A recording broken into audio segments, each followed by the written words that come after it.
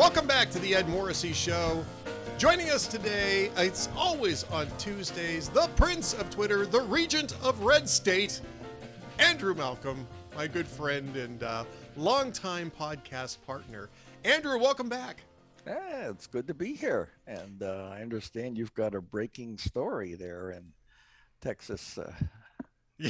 Yeah, we have the Lady Godiva of Texas, Sarah Stockner, who's running for Texas, Texas Railroad Commission, which is a very big deal here in Texas. And Karen Townsend actually wrote a great piece about this. She has at Hot Air, and she has a TikTok video up, and Sarah Stockner does. That is, yes. I want to be careful about this.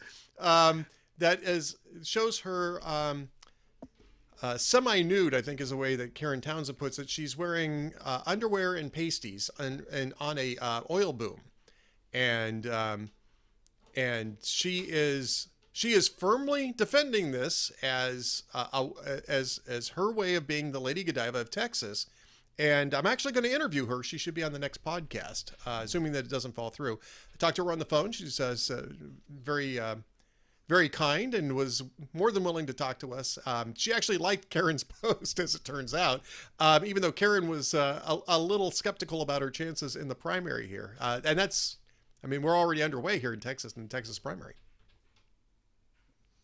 Well, I'm trusting that Karen has the link in her post. Yeah.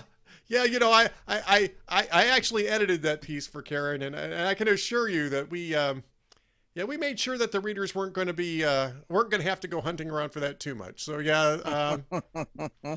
Oh, that's wonderful.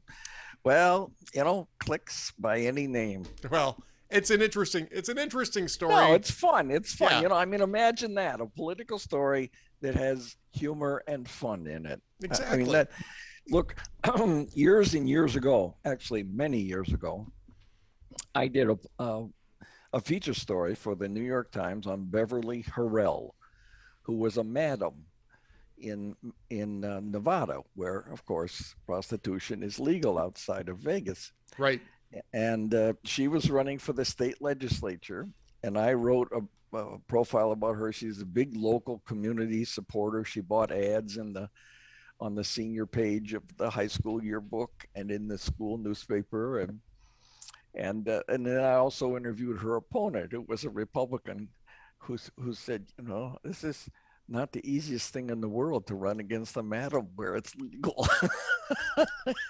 Yeah, so had a lot of fun with that post. That was and we were not customers, but she gave us a T-shirt. And I had it, a Cottontail Ranch, and I had it for a long time. Well, it's always, that's the the fun thing is collecting all the souvenirs from your. That's right. That's right. That's right. All right. Well, we're going to talk about a couple less fun topics actually in today's podcast. And as we're speaking here, Russia has decided to recognize the independence of the separatist regions in Ukraine, in Donetsk and Luhansk, the eastern Ukraine and the Donbass region. Vladimir Putin, maybe an hour earlier than this, got up and gave a sort of angry speech about Russian history and how Ukraine really isn't a country anyway, and Kiev is just a Western puppet, and it was madness to let the former Soviet republics just simply walk away from Russia after the collapse of the Soviet Union. Now, I bring this up in part because it's the big pressing story today, and certainly we're going to be chewing over it tomorrow as well. But it's also the Russia-Ukraine crisis plays a part in your column. Here's how desperate Democrats already are over this year's midterms. And so I want to talk a little bit about Ukraine and then how you see it playing into Democrats' positions in the midterms. Yeah. Well, first of all, this is a very familiar pattern, and probably a lot of people won't remember, but in 2008, in the summer of 2008, Putin sent troops in, and they took over two provinces, Right. provinces in Georgia. and they're still there. South This is Ossetia and Abkhazia, right? Exactly. sort of taking over your neighbor, controlling your neighbor countries piecemeal. So I guess it might be surprising for Biden's State Department, but this kind of a move, which isn't an invasion.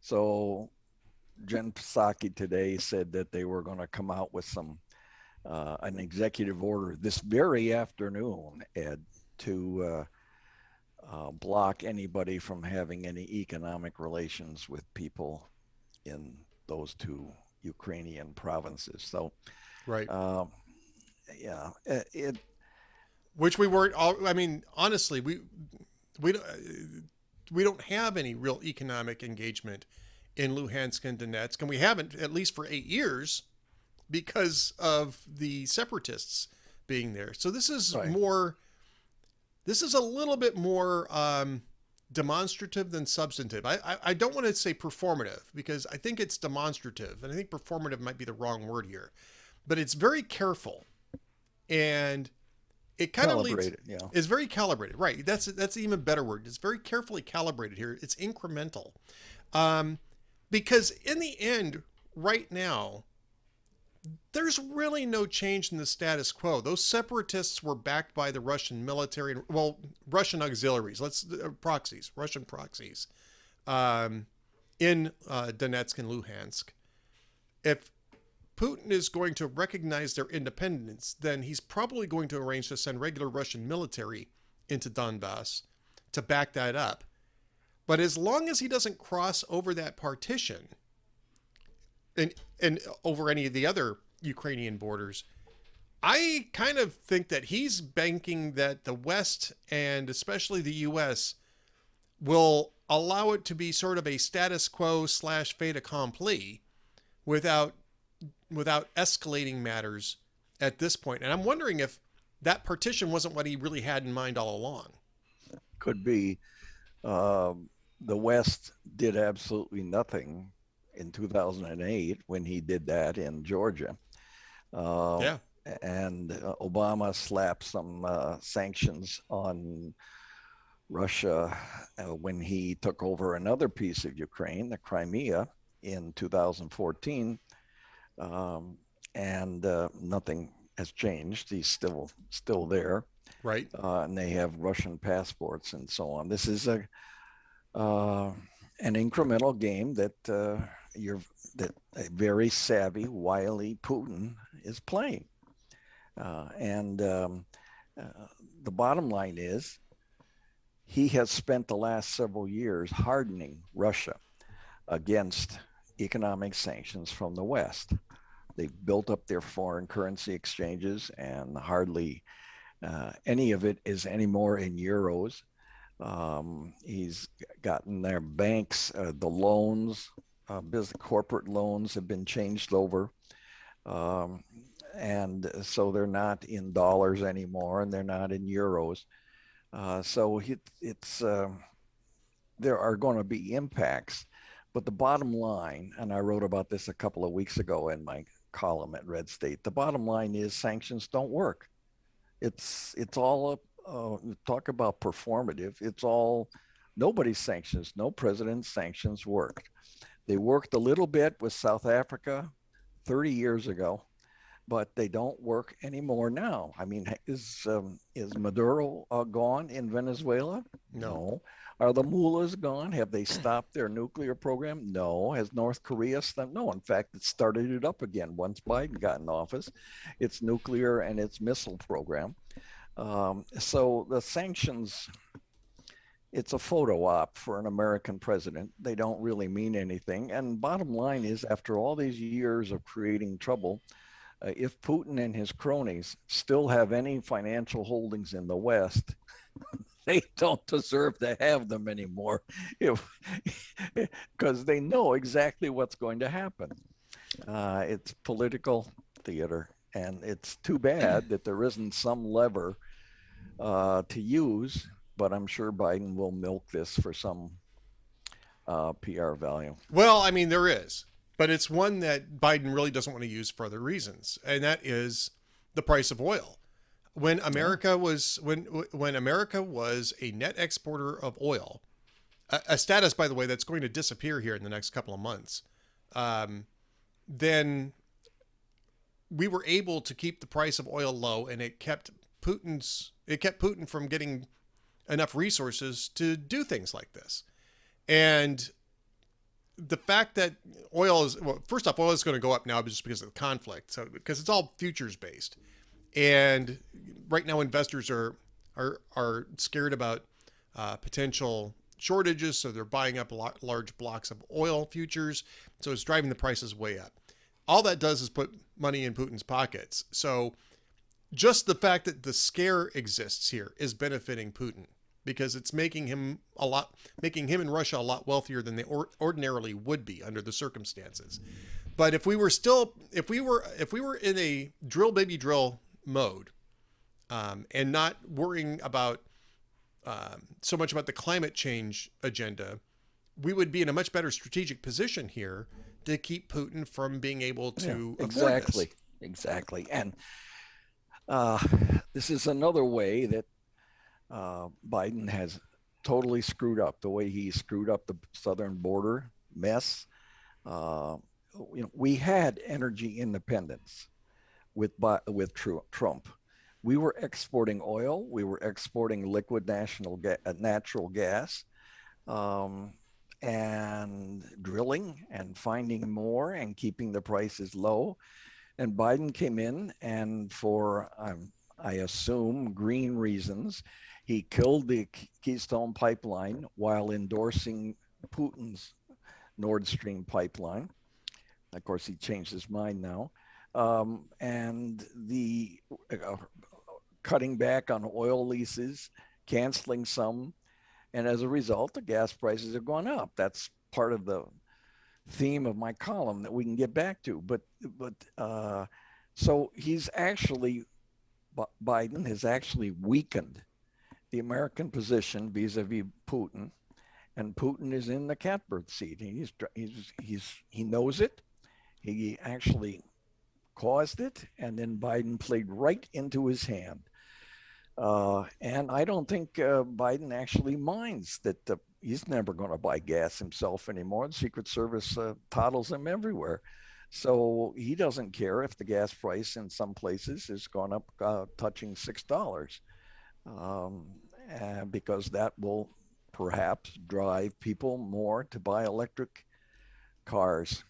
So, well, right, but where does the electricity come from to charge those well, cars? that's right, exactly right. He doesn't think about that. So every night when people plug their cars in, eventually, we have blackouts. I mean, it's just crazy. It's counterproductive. It's stupid, and I hope that voters realize these interconnectivities. The polls indicate that the Democrats are in trouble come midterms in November. And actually, that was the point of the column, which is how desperate Democrats are at this point, because they're actually talking about, are you guys sitting down? Cutting taxes. They're not really cutting them for good, but they're talking about suspending the federal gasoline tax. Ooh, boy. So that's 18 cents. Well, Pennsylvania's gas tax is 57.6 cents. So 18 cents off. And it reminds you of what a big deal Biden tried to make last summer, that the July 4th cookouts were 16 cents cheaper than the year before under Trump. And we had so much fun on Twitter those days in August or July, everybody talking about how they were going to spend their 16 extra cents. Well, I mean, it goes even beyond that, because, I mean, first off, we've tried this before and it never works. No. You've got, I think it was Larry Summers called it a goofy, gimmicky idea that it simply isn't going to impact inflation at all. And it's very similar to the move, I think it was in December. I think it was mid-December or it was late November. That's right. With the release of 50 million barrels of oil from the Strategic Petroleum Reserve. 50 million barrels of oil is 2 days consumption here in the United States. And it had no effect whatsoever because, you had a slight dip in prices. And then 2 weeks later, it was back up, and ever since then, it's still off to the races. I mean, nobody remembers Yeah, that. exactly. Yeah, Well, Clinton did it, and it's a waste. It's phony. right. It's absolutely phony. It's like sanctions. They don't do anything. But Biden is so into appearances, what thing it looks like he's doing, and hopefully people won't fall for it come November 8th. Well, I think that they're falling for it less. And I think it's because inflation has really woken people up. And I hesitate to use the word woke because it means so many other things these days. But Well, then you can say awakened. they have awakened to the fact that these sort of gimmicks, and the stimulus was a gimmick, especially that third round of stimulus, which really triggered the big inflationary wave. I wouldn't say it was the complete cause of that wave. I wouldn't even say it's the structural cause of that wave, but it certainly was the catalyst for it. And all it did was it got people to move up their consumption, and it complicated the already breaking down supply chains that we're still dealing with to this moment, And jack the prices.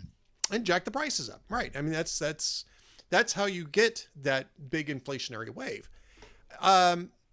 And right now, I mean, you're not seeing any real solutions to this. Instead, you see Democrats still focusing on trying to pass Build Back Better, which is this progressive spendorama. And it's mostly on issues that voters don't care about. Yeah, yeah. I mean, if you wanted to screw things up, you would be doing what Biden has been doing and is doing. Uh, Look at the Afghan troop withdrawal. I mean, Right. I can't imagine any way that you could screw that up any worse. And the fact of the matter is that thousands of our allies, vulnerable Afghans, and several thousand Americans are still stuck there. And Biden, to his eternal shame, in my opinion, isn't doing anything about it. And our media, to its eternal shame, is not calling him out on it, No. except you, Ed. Well, I mean, Jim Garrity's been on it too, and our friend John Andrasik from Five for Fighting has really tried to shine a light on this. I feel like I feel like I'm not even doing enough, right? Because yeah, it's something that requires a constant spotlight on. Right. Yeah, yeah, it does. Well, I don't think he's going to change. I don't think he's smart enough to change. And he's got so much pride. I mean, if he's still calling the Afghan withdrawal a success, so I don't know if you're that demented. I don't. I guess you can't be convinced of anything. But and and of course, the Biden a year ago endorsed, while he killed the Keystone pipeline here that hurt domestic consumption, supplies, he endorsed Putin's Nord Stream 2, which is going to, one, weaken the strategic alliance of NATO because it will give Biden leverage, energy leverage on much of Europe, especially Germany, give them pause for making a big stink when he does something because he could just turn off their gas. And two, it's going to hurt American sales of LNG to Europe because they're going to be able to get Russian gas easier. So Right. another way that you screw things up, you have to think there's an element of intent here. I mean, it's just, I'm not a big conspiracy guy, but the stupidity comes powerfully to the fore here. It does. We've got a couple weeks to go before the State of the Union address. I think we got three podcasts left to go before the State of the Union address. But I mean, this is a good time to bring this up. I mean, and we'll have more on that as it gets closer. But I am not sure what the strategy of the State of the Union address. I don't know if you saw this. It was late last week when the Washington Post I think it was The Hill, said that Ron Klain was going to Senate Democrats and saying, you know, Joe Biden's State of the Union address is really going to turn things around. It's really going to turn things around in the midterms. I'm thinking, said no one ever for any president. I mean, the State of the Union address doesn't have anything to do with electoral success. It never has. But I'm kind of curious as to what you think might be coming if that's what Ron Klain is slinging around Capitol Hill. Well, their favorite thing is freebies. So and so little of what's in the State of the Union ever comes to pass. But once again, we're back to appearances. Sounds good. So Biden gets up there for 80 minutes of blather. If he can last that long, maybe he'll make it shorter. And the Democrats who are left, who aren't retiring in the Congress, will applaud him heartily. And we'll see what the ratings are. But there's the polls, all of the polls internally, and you know better than I do on this, show that it's not just a popularity contest. He's very weak and underwater in subject areas, area after area, the economy, the pandemic, professional. It's just people are disapproving of his job. And yeah, I don't think a speech is gonna, even one that has his cohorts cheering, is going to make that much difference. But Klain has to try to calm down Democrats who were close to panicking over the polls and the fact that the Biden administration doesn't seem to be doing anything about it. So we'll get some more promises that won't happen.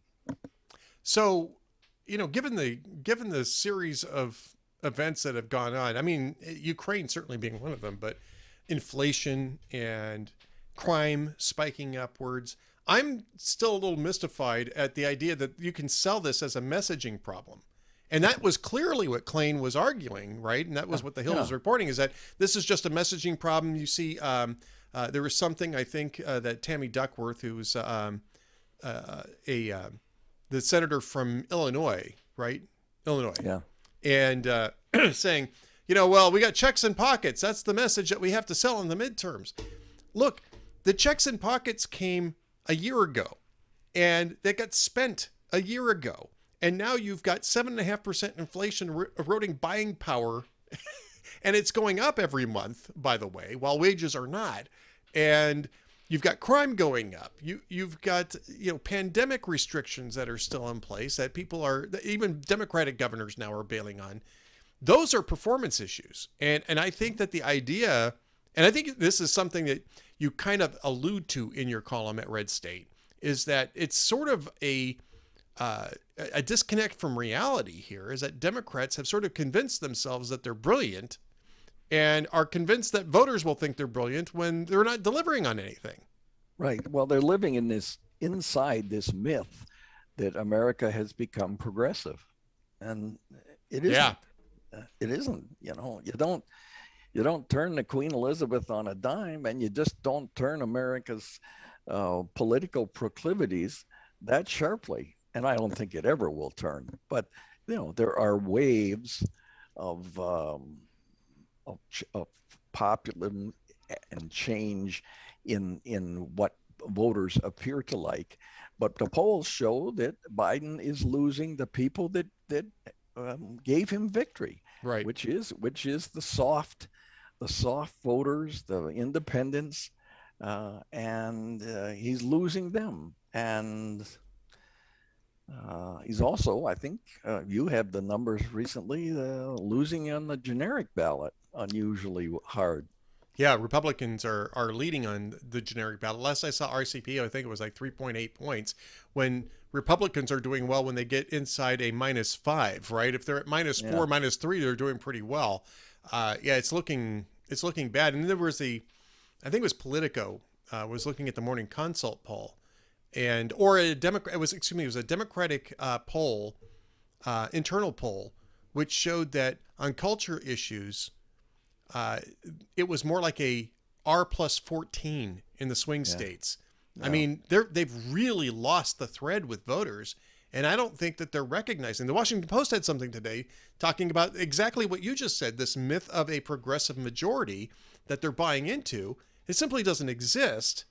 And they're warning that they're going to lose the 2024 cycle as well as the 2022 cycle. It almost sounds like they're chalking up 2022 and saying, time to look for damage control down the road. Well, it's still more than 1,000 days left of Biden, but the good news is that if Republicans can take at least one house, if not both, and I think both are possible, right?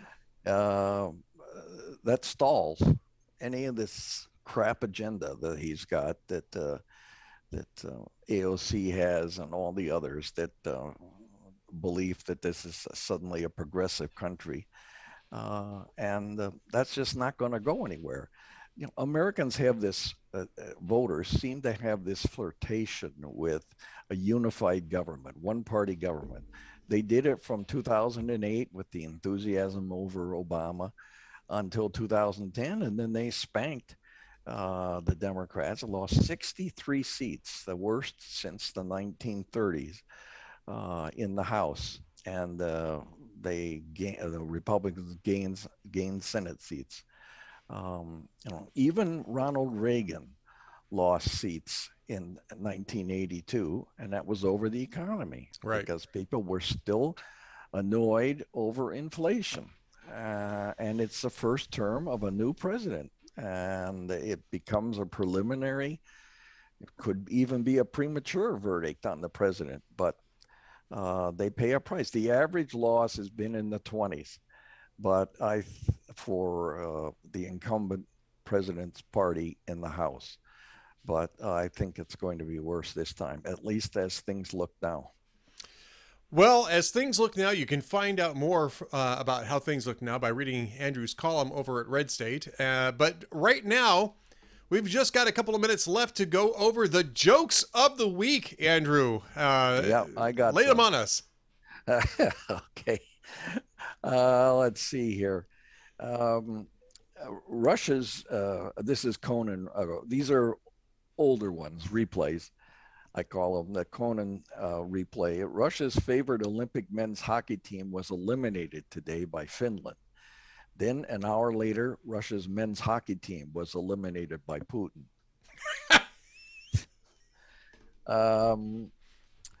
Let's see, there's, this is after the, 2016 or 18, the Winter Olympics in Russia. 2014.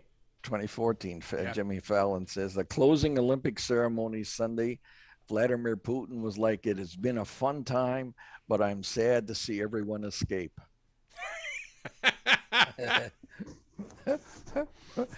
And let's see, another Conan one. He says, Starbucks has just launched a home delivery service. It's perfect for anyone too lazy to walk one block in any direction. Perfect. That's me. I'm the target market there. Some of these are really funny, and they hold their laughter. Here's one more. Jimmy Fallon, he says, a new report finds 16% of Americans under age 24 do not have a job. There's even a name for this group: art history majors.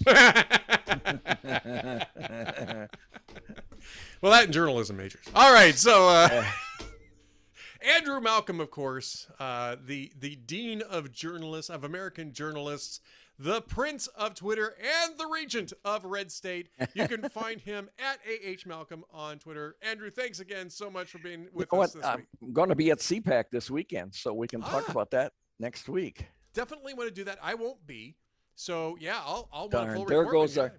There goes our Friday dinner. Yeah, I know. Next year, I'll be there next year. Yeah, I'll be there. So I give a report on that. All right. Thanks, Edward. Great. Thanks, everybody. We'll see you next week. Welcome back to the Ed Morrissey Show, the podcast edition. Joining me now, my great friend, and your great friend too, if you don't live in the Washington, D.C. bubble, Salena Zito.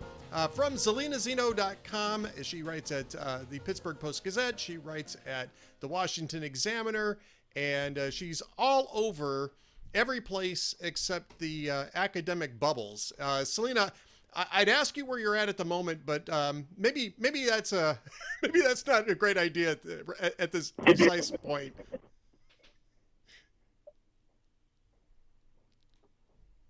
And I'm not sure. Salena, are you there? I'm here. Okay, great. I'm now here. Okay, well, sorry.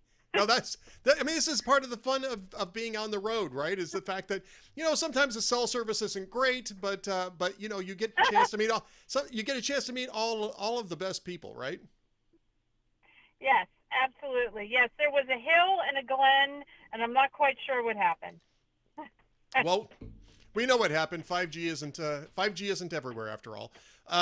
Salena, you've got two great stories out this week, and I think they speak to a larger issue that Democrats are just starting to realize, which is that culture matters as well as economics. And the first piece I want to talk to you about is new firearm owners are shaking up gun culture and American politics. This is, I think, just one aspect of the cultural miss that the governing party at the moment is really missing out in the rest of America. Well, I have a piece coming up this week that sums it up perfectly. It's the culture, stupid. And I think that the Democrats, while totally and completely sort of aligned with corporations, institutions, and academia and Hollywood, while they're all sort of on the same cultural level, they have moved too far to the left of the rest of the culture. They made the assumption because everyone thinks like that everyone thinks like them. Right. And while their peers do, the ones that live in the sort of same super zip codes that they live in, the people that buy their products, or they put their butts in their seats, or they attend their children attend their schools, or they go to their movies, are not in the same place that they are. And for a while we have not rebelled against it, but I would argue since 2006 that relationship has been fracturing, and we saw it begin in 2016. But nothing broke it more than the pandemic.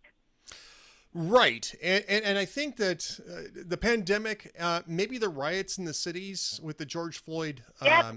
I think that would be the other Everything that inflection went point. Yep. I mean, everything that went with it, yeah. So I want to get to the gun owners here, but I do want to mention that the Washington Post, and we're talking on Monday here, the Washington Post had an interesting article out today from about a study from William Galston and Elaine Kamarck, who famously did the autopsy after the Dukakis debacle in 1988, who've come out with another one now saying precisely what you're saying, is that Democrats have deluded themselves into thinking that there's a progressive majority. They've deluded themselves into thinking that their culture is the culture that everyone else ascribes to. And they're about to lose not just the midterms, but the next presidential cycle, because they're talking past voters that actually matter, and that a base turnout won't help.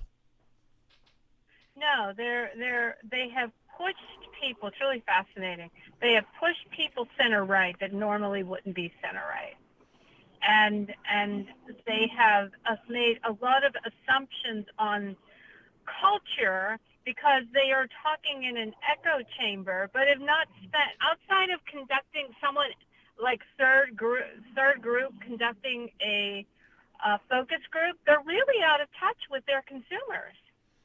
Right. I mean, this is, and you see Frank Luntz, I think it was yesterday, saying that Democrats and Joe Biden are really turning into another Jimmy Carter moment here, which had, I would argue, similar issues, but not as dramatic as we're seeing right now. Yeah. I mean, it has, again, to your point, everything that had to do with the pandemic, including the riots with George Floyd, including the spike in crime, including the overreach by government, all of that, which sort of all happened in this, sort of big flurry of rapidly increasing government control and sort of government attitudes, has just really changed people. People are finally turning around and saying, whoa, wait a minute. We do not share your values. We do not share your values. And the virtues that you aspire to are not virtues of, are not American virtues, are not, it's just cratered. Everything is sort of fallen apart. And I think one of the big issues of this, and it's a theme that runs through both of your most recent pieces, as we're talking here, and again, talking with Salena Zito, is the idea of self-sufficiency. And that is really starting to express itself in the in the profile, I guess you would say, of firearms owners. And I think that, I think that trend was already well underway prior to the pandemic, prior to the big spike in crime.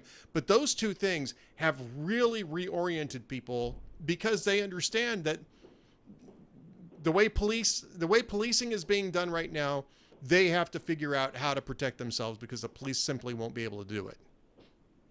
That's absolutely right. So gun ownership has become this multi-layered thing. It always has been. However, because of the new alignment of people that have become gun owners, what we're seeing is, an awareness, not only of the empowerment of being able to protect ourselves, but to be able to protect our families and our homes, but also the ability to be able to feed ourselves, right? That is an aspect. Like the hunting licenses have been decreasing for the past 30 years. Well, that's all changed, and it is now increasing. Why is it increasing? Because people have looked around and they see the vulnerabilities in the food chain. They see the vulnerabilities in the supply chain. They and they wonder. They recognize that they should be part of taking care of themselves, and they need to be responsible to take care of themselves. And that's why also there has been an increase in guns, because more people are learning to, or more people are buying guns to go hunting. And along with, and I think this is a really important aspect, along with that increase in hunting lessons, there's also an increase, there is a parallel increase in people learning how to, or taking lessons to learn how to safety lessons to properly handle a gun. And so there is a responsibility that these people acknowledge that this isn't just something I go and buy and, I'm just going to try it out and see how it all works. They're actually being incredibly responsible about it. And that's what gun ownership, 99% of it, has always been in this country. Exactly. It's a great point to make, too, because that really is.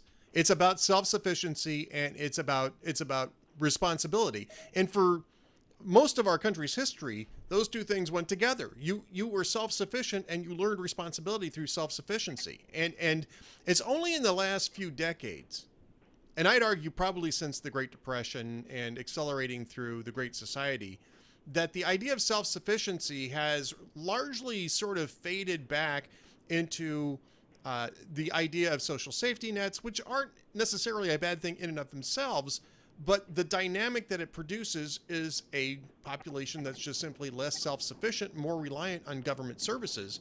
And now that we're seeing government services, especially in policing, being unreliable, you are starting to see a return of this a return to the values of self-sufficiency. That's absolutely correct. And so when all the things that we've been talking to, everyone often says culture follows politics. I disagree. I think that politics follows culture. And the country has been moving center-right. I'm not saying Republican, but I am saying center-right because people are moving more in that direction.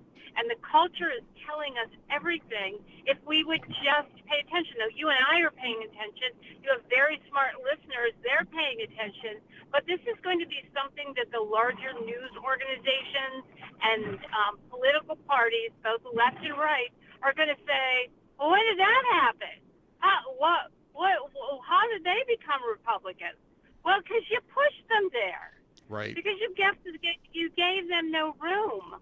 You know, one of the things that was always important to organizations like the NRA was that they had a decent amount of Democrats who all were also supportive of the Second Amendment.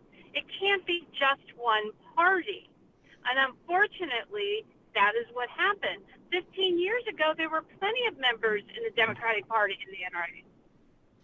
Right. And I think that what you're seeing here is the sort of the move. There's a couple of different. There's lots of moving parts to this. One of the moving parts that the Washington Post mentions, which I think is really interesting, and I know that you've done a lot of writing on this, is where Hispanic voters are at. And this is what the Galston Camark study was talking about as well. They actually focused apparently fairly heavily on this, according to the Post report. And what they're saying is that, and I've been talking about this. I don't know if I've been writing about it as much as I've been talking about it in other people's shows, but what I've been saying is that, you know, based on what I learned when I was out, you know, trying to be Salena Zito Jr. When I was doing my book. One of the things I learned is that, you know, the Hispanic bloc of voters is really probably more like prior immigration waves, and rather than being similar to black voters, which has a completely different historical dynamic, right? And a completely different. There's been a completely different strategy where solidarity has been a necessity for black voters ever since the end of the Civil War, at least through the end of the primary civil rights period in the mid 1960s and maybe into the 1970s. Other immigration waves resulted in solidarity at first and then diversification later as they gained economic traction in the United States. And Galston and Camark are saying the Hispanics are going to be a lot more like the Italians. And what happened with the Italians? The Italians all became Republicans. Now, that's something I know. That's an argument I know that's going to appeal to you, Salena Zito, as much as it appeals to me, based on my mother's side of the family. Yeah.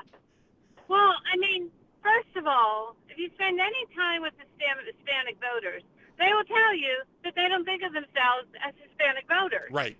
They think of themselves as American voters, and they're very, very similar to my Italian grandparents, and then the generations that fell afterwards. Well, my grandparents like to hold on to some Italian traditions, like the seven fish or the cookie table. They also were American. Yep. And that is always how they saw themselves. And they're insulted by this. Look, Hispanic voters are very similar to the second and third generation, any immigrant, you know, Polish, Italian, German, whatever the case may be. And the Democrats have missed that. And they've tried to make them into having, as you pointed out, the black voter. However, they don't have the same experiences. Right.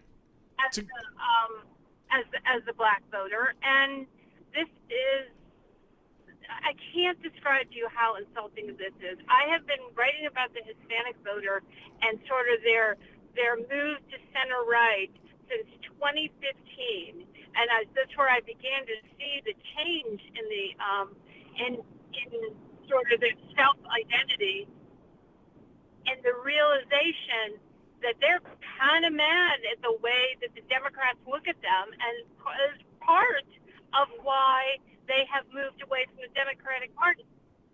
And the other thing is, what's this Latinx thing? Yeah, the Like, Latinx thing. first of Yeah, all, no one that is Hispanic even knows how to pronounce that word. What is that? That's stupid. It's yeah. so insulting. It's such a condescending, top down imposed term that it continuously polls disastrously. James Carville's been talking about it a lot lately too. Is that this is faculty lounge talk, and that is what's burying Democrats, is that they have bought fully into faculty lounge thinking. I want to. We've got a few minutes left. I want to get to your other piece because I think it's culturally speaking in the same zone. So it speaks to some of the same issues here. Your piece on Mike Rowe's scholarships highlighting the lost virtues of hard work and sweat.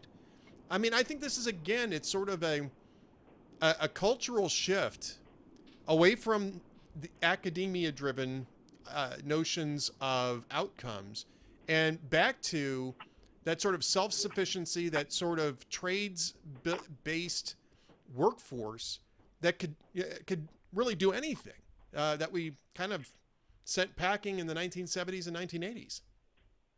Yeah. So for at least two generations, we have told kids to and told parents, send your kids to university, they're going to be a failure. They have to go to university, they're going to be a failure. And sort of looking down at these careers that, I mean, without them, without welders, without plumbers, without carpenters, without, HVAC workers, nothing that you love would work. And these are high-paying jobs, and we've just told our children's children, you don't want that job. And there's just been, and we've sort of made work in the traditional sense and the enemy. Right. And what Mike Rowe is doing through his foundation and offering these scholarships to young people deciding to make, the trades their career. It's just like so aspirational to interview all of these young people, and their lives are incredibly changed, and they have such a sense of self because of this path that they decide to take that they had no idea existed. Yeah. Well, and Mike Rowe is a great example of this, and I think he's actually just a very charming guy. Also, just a great example of what hard work and trades knowledge can do for you. But Rick Santorum was talking about this a decade ago. A little bit more than a decade ago, right? I mean, I remember the 2012 election cycle, and he was talking about the fact that we need to get more of these trade schools opened up, divert kids who aren't going to do well in an academic setting, but who might do brilliantly in the trades, might get really great paying jobs, do much better than what they might do trying to slug their way through a very expensive 4 years at university. So this has been some time coming, but I think it's starting to resonate now, maybe especially because of the gap that we're seeing here, the labor gap. Yeah, absolutely. It's just been, where I come from, it was still considered virtuous to go to a trade school. However, you go to other pockets of the country and you can't find trade schools, or you find trade schools and nobody's attending them. That has been, again, part of the culture gives us hints, whether it's guns, whether it's church attendance, whether it's looking at the ratings at the Super Bowl or the Hollywood events, or whether looking at this growth in gun sales, or looking at this change in attitude about work. The politics is going to follow culture in this, and people will be surprised. But you and I and your very smart listeners could say, yeah, we saw this coming. We saw it coming. Salena Zito sees it coming because Salena Zito's out in the country where everyone lives. She is always in the middle of somewhere, and you can always find out where she's at by going to salenazito.com and making sure that you're keeping up with her work at the Washington Examiner and the Pittsburgh Post-Gazette. Salena, great talking to you again. We're going to do this more often now that we're doing the podcast, I hope.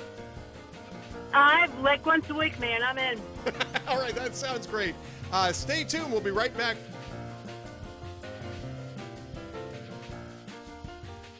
Welcome back to the Ed Morrissey Show. Joining us is my good friend, Myra Kahn Adams. She is the executive director of signfromgod.org, signfromgod.org. And we're going to talk about signfromgod.org. We're going to talk about the Shroud of Turin and not the exhibit of the Shroud, but the exhibit about the Shroud of Turin at the Museum of the Bible. That's coming up on February 26th. Myra, welcome back. Great to talk to you again. And I know that this has really been the focus of most of your energies over the last few years, really. We've talked about this on my previous show a couple of times. That is correct. Thank you for having me. And for viewers who are not familiar with the Museum of the Bible, it is in Washington, D.C. It is a huge building, just about 4 blocks near the Capitol. And it's a spectacular museum that opened up in November of 2017. It's owned by the Green family, who have spent hundreds of millions of dollars building and filling this museum with artifacts, precious artifacts, and antiquities. And it's in fact, this November the Museum of the Bible will be celebrating its 5th anniversary. Wow. So yeah, and Fodor's had said it's one of the best museums in Washington. So definitely, if you're in DC, check it out. Museumofthebible.org, by the way, is where you can find the website for the Museum of the Bible. And again, signfromgod.org is Myra's organization's website, where you can find out lots and lots and lots of information about the Shroud of Turin. And I mean, this is one of the reasons why you founded signfromgod.org, why that organization was created, Myra, was because there have been a number of developments about the Shroud of Turin over the last few years. I think people, when they think about the Shroud of Turin, they reflect back on, I think it was 40 years ago or so, where there was, I can't remember the news organization that did a sort of in-depth look at it. It may have been CBS, where the carbon-14 dating from the late 1970s was saying, well, this is... The 1981 carbon dating. Yeah, 1981 I'm sorry, carbon 1988. dating. I'm sorry, 1988 carbon dating is when it happened. Oh, okay. My goodness. Okay, I thought it was earlier than that. But where it attempted, where the initial results of this were, well, this isn't as old as people think it is. There's been a lot of developments, both scientific and historical, about the Shroud of Turin that signfromgod.org has been patiently collating and making available to the public. Yes, that is true. And what's exciting thing is the Museum of the Bible is going to be hosting an exhibition about the Shroud of Turin that opens up February 26th and runs through July 31st. So that is something that everybody should see, because you will learn more about the Shroud of Turin, its history, how it mirrors the Gospels, and all the amazing details that make the Shroud the most studied artifact in the world. There is nothing that comes close to how often and how in depth there have been studies about the Shroud of Turin, and scientists to this day still cannot figure out how the image of a crucified man ended up on this 14-foot by 3-foot piece of linen. Yeah, it's an amazing story. I've always been a little fascinated by it, even before really becoming, deeply active in my faith. Because I was sort of a adult returnee to the Catholic faith. I hadn't left it, but I just wasn't doing anything with it until my mid-20s. But even before that, I found the Shroud of Turin to be a fascinating artifact, if nothing else, right? And I think I am certain that you get lots of inquiries about this from people who of all sorts of different faith commitments, right? And all sorts of different faiths, for that matter, as well. Mm-hmm. Yes. Because of the Shroud's mysteries that cannot be explained, and there are a host of them, that literally science has no idea how it happened. So because of the mysteries, the shroud is extremely controversial. And because it has to do with Jesus Christ, and is potentially what many believe, I believe it, millions around the world believe it, it is the authentic burial cloth of Jesus Christ. There's going to be haters. There's going to be people that are just going to make fun of it and say, how can that be true? It has to be fake. But yet, when actual scientists try to explain the myriad of mysteries, there is no explanation. And in 1978, there was what was called STURP. It was the Shroud of Turin research project, and they concluded, and that was the first really and only up to this point major comprehensive hands-on study of the Shroud of Turin, and they concluded that the image on the shroud was not the product of an artist. And that made heads explode, as you can imagine. And then in 1988, they did the carbon dating, and that was very political. The way they did it, they literally ignored agreed upon protocols. They ended up taking one little teeny piece from the outer edges where the shroud had been held up for centuries. They used to go on display, and they literally hold it up for centuries. And they took that's the little spot on one of the left-hand corners that they examined. They cut that one spot into 3 little pieces and sent it to 3 different labs. And then there's been proof, actually much scientific to do over whether or not that piece was actually added later as a backing cloth, because they concluded that the shroud was dated from the 12 to 1300s.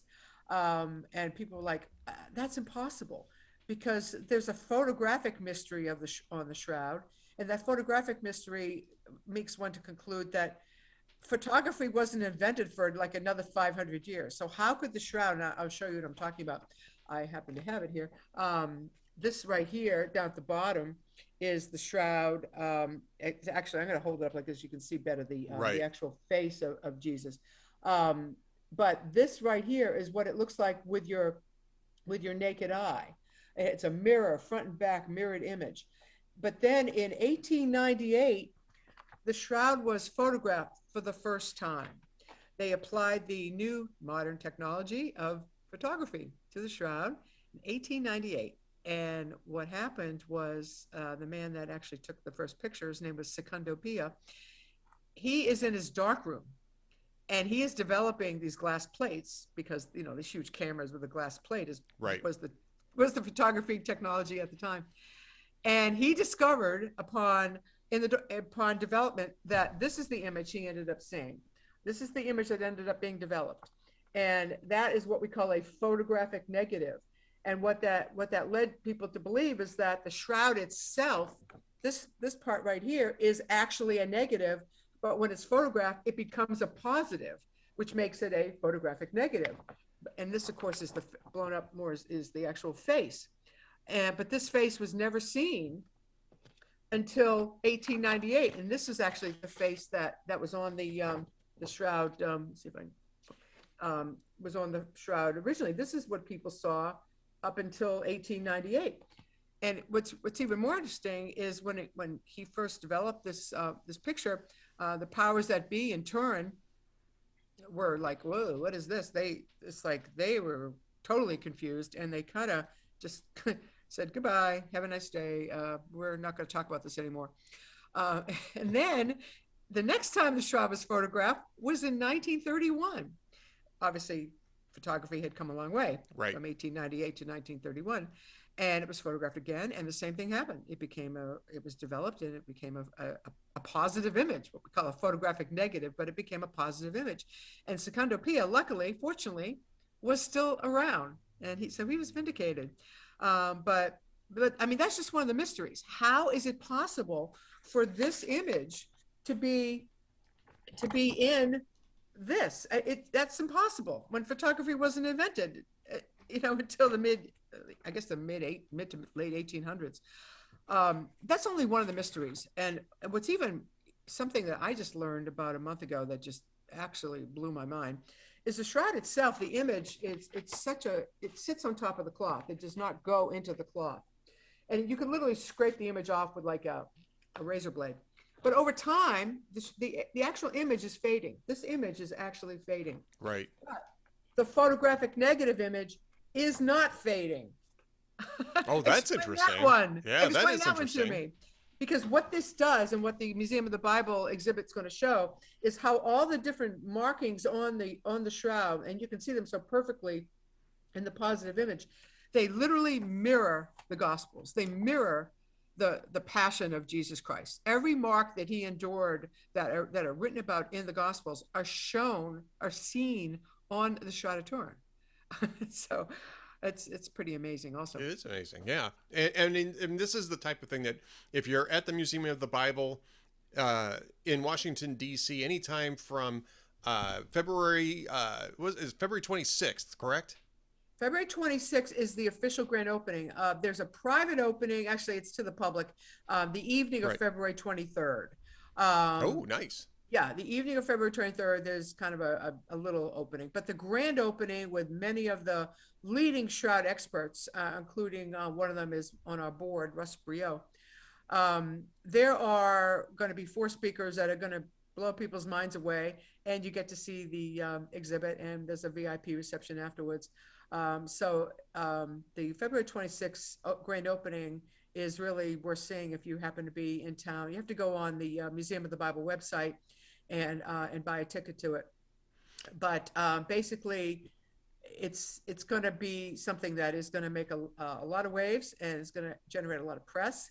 And the way I look at the Shroud of Turin, it's the Doubting Thomas of our time. Ooh, that's for those who are not familiar with Doubting Thomas. Doubting Thomas didn't believe that Christ had been resurrected, and Jesus showed him the wounds on his hand, and then he decided he was going to believe. But Jesus said to him, blessed are those that believe and don't see the wounds right in their face, like Jesus showed Doubting Thomas, who begot the name Doubting Thomas. But I believe that this shroud is the Doubting Thomas of our time, and it brings people to faith. I mean, there are countless stories of how when people see the shroud and learn about the shroud, they say, wow, how can this be anything else but the authentic burial cloth of Jesus, based on the mysteries that are on this cloth. And by the way, we should mention too, you can go to the museumofthebible.org, and you can eventually make your way around to where the Mystery and Faith is part of. It's part of the exhibits under Mystery and Faith, the Shroud of Turin. This is open from February 26th until July 31st. So it's not something that, oh gosh, I'm going to miss it because I'll be in Washington in, March or April, so I'm going to miss this exhibit. No. This is going to be an exhibit. It's going to be open for about 4 solid months.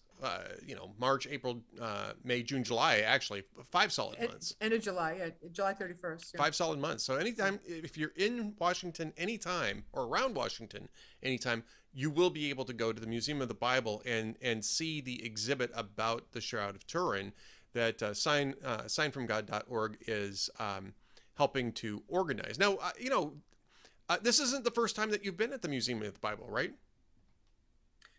I've visited it, many times. Oh no, I mean, Sign from God has done other work at the Museum of the Bible. Oh yes, no, we have. There have been other shroud events leading up to this exhibit. In fact, what happened is the exhibit was supposed to have opened February of 2021. I wonder why. I wonder why it got postponed. Yeah, because the museum was closed. Right. Yeah. Unfortunately. Like everything was. So it got delayed a year. But in January of 2020, we had a big shroud event, kind of getting people excited for what was going to happen the following year. And then this past October 9th, we had another shroud event with speakers. And this is getting people excited about what's now going to be opening up in February. So Sign from God has been sponsors of some of those events. And in fact, Sign from God is one of the sponsors of the February 26th opening also, which means I'm going to be giving out these posters. We're going to be giving out these amazing posters that explain the shroud and all about it. And wow. What this does is it actually identifies all the different marks and what they mean. So if you come to this grand opening, you'll get one of these beautiful posters that we just, what Sign from God does is we just try to promote education about the Shroud of Turin. That's all we do. We just get people to understand, and the more people understand about the Shroud, the more they learn about it. The more they learn about all the mysteries that cannot be explained. They say, "Wow, maybe this really is. Maybe this really proves Jesus was in fact alive and was I believe resurrected." I mean, exactly. I mean, even if you're not necessarily a full believer in the authenticity of the Shroud of Turin, this is the type of information that will help you at least get a grip as to what the current science is, what the current I don't know if you'd call it archaeology, but the current historical record is on the Shroud of Turin. Give you a lot of great context. I think most people, Myra, maybe you can just talk about your own particular experience with this, your own personal experience with this. But I think a lot of people are already familiar with the Shroud of Turin, but don't know much about it. Right, right. A mile wide, an inch deep, and that's not to knock people who, because most people don't immerse themselves into this type of thing anyway. Mm-hmm. But I mean, I think just necessarily it's a mile wide and an inch deep, and that's what this exhibit and what signfromgod.org is helping to improve. Well, sometimes people have never heard of it. Other times people have heard of it and they just say, "Oh, it's fake." Because it's so easy to dismiss that it's fake, because that's what happened after they did the carbon dating. Basically, it's like, okay, it's fake, put it in a closet, it's done, finished. But then over time, there were a lot of scientists that said, "Whoa, this dating is very, very controversial." And then, of course, there's been times in Turin where the Shroud of Turin goes on display. The Shroud of Turin lives in Turin. It's lived there since the 1500s. It does not travel, which is why I always have to say this exhibit is about the Shroud of Turin. The Shroud of Turin will not be there. But there are many exciting, interactive, high-tech displays and exhibitions as part of this exhibit. It's very high-tech and very interactive. So it's a very modern exhibit, which will also make it very exciting for people to go to for all ages. And EWTN, I don't know how many of your viewers are familiar with EWTN. It's a Catholic cable network, and it's worldwide, and it's very popular. And they're going to be doing a lot of broadcasting about the Shroud, a lot of content having to do with the Shroud. But the Shroud isn't just Catholic. I mean, it's owned. It used to be owned by the King of Italy. But in the 1980s, it is now owned by what they call the Holy See, which is, basically whoever the Pope is. So it's owned by the Catholic Church, but it's not a Catholic icon. And it is for everybody. Jesus is not Catholic, even though my Jewish father would say, I asked him, "What religious is Jesus?" He said, "Jesus is Catholic." No, Jesus is not Catholic. Well, Jesus... speaking as a Catholic, I'd like to endorse your father's. I'm just kidding around. I'm just kidding around. But the point is, the Shroud is not Catholic. The Shroud is for everybody, just like the Bible is for everyone. And that's sort of. I mean, that's sort of what the Vatican. That's how the Vatican approaches all of its, all of its stewardship of art and historical objects. I mean, you go to the Vatican Museum, you can see most of them. They position themselves as stewards. They're not really owners, they're stewards of these materials, so that they can ensure proper scholarly and popular access to them. And so I mean, the Shroud of Turin, I think, is probably the most well-known of those. It is. It's the most studied and well-known artifact in the world. And one thing I like to say is the Museum of the Bible, being the Museum of the Bible, is taking no position one way or the other about the authenticity. They're just, laying out, how the Shroud mirrors the Gospels through all these different interactive high-tech exhibits, its history, its impact. So they're being as balanced as they possibly can be, because that's really how they are on everything. Right. Everything that you see in the Museum of the Bible, to take a position. They just try to show you artifacts and just tell stories and how the Bible has impacted, the world. And you could say the Shroud of Turin has also impacted the world, particularly if it in fact is proof that Jesus Christ, lived, died, was tortured, crucified, and and was Resurrected. resurrected. Yeah. And that's what makes the Shroud of Turin so, I'll say, hot. Hot. Well, it's so intriguing, like, so ooh, fascinating. Yes. So you don't have to be a true believer. It's intriguing and fascinating. Go see the exhibit at the Museum of the Bible in that 5-month period, if for no other reason, just to satisfy your curiosity and your desire to be at least in the know as to what the actual status of the Shroud of Turin is, what its actual history is, what the actual science says. And you can do that thanks to signfromgod.org. That's Myra Kahn Adams is the executive director of signfromgod.org. You can go there to find out about it. You can go to museumofthebible.org to find out about it. And again, that opens on February 26th and it runs through July 31st. And so you're going to have plenty of opportunities, multiple opportunities, hopefully, to go in and see the exhibit. Myra Kahn Adams, thanks so much for being with us today. Thanks for having me, Ed. I appreciate it. Good luck with your podcast. Thank you very much, Myra. When we come back, we'll have more at The Ed Morrissey Show.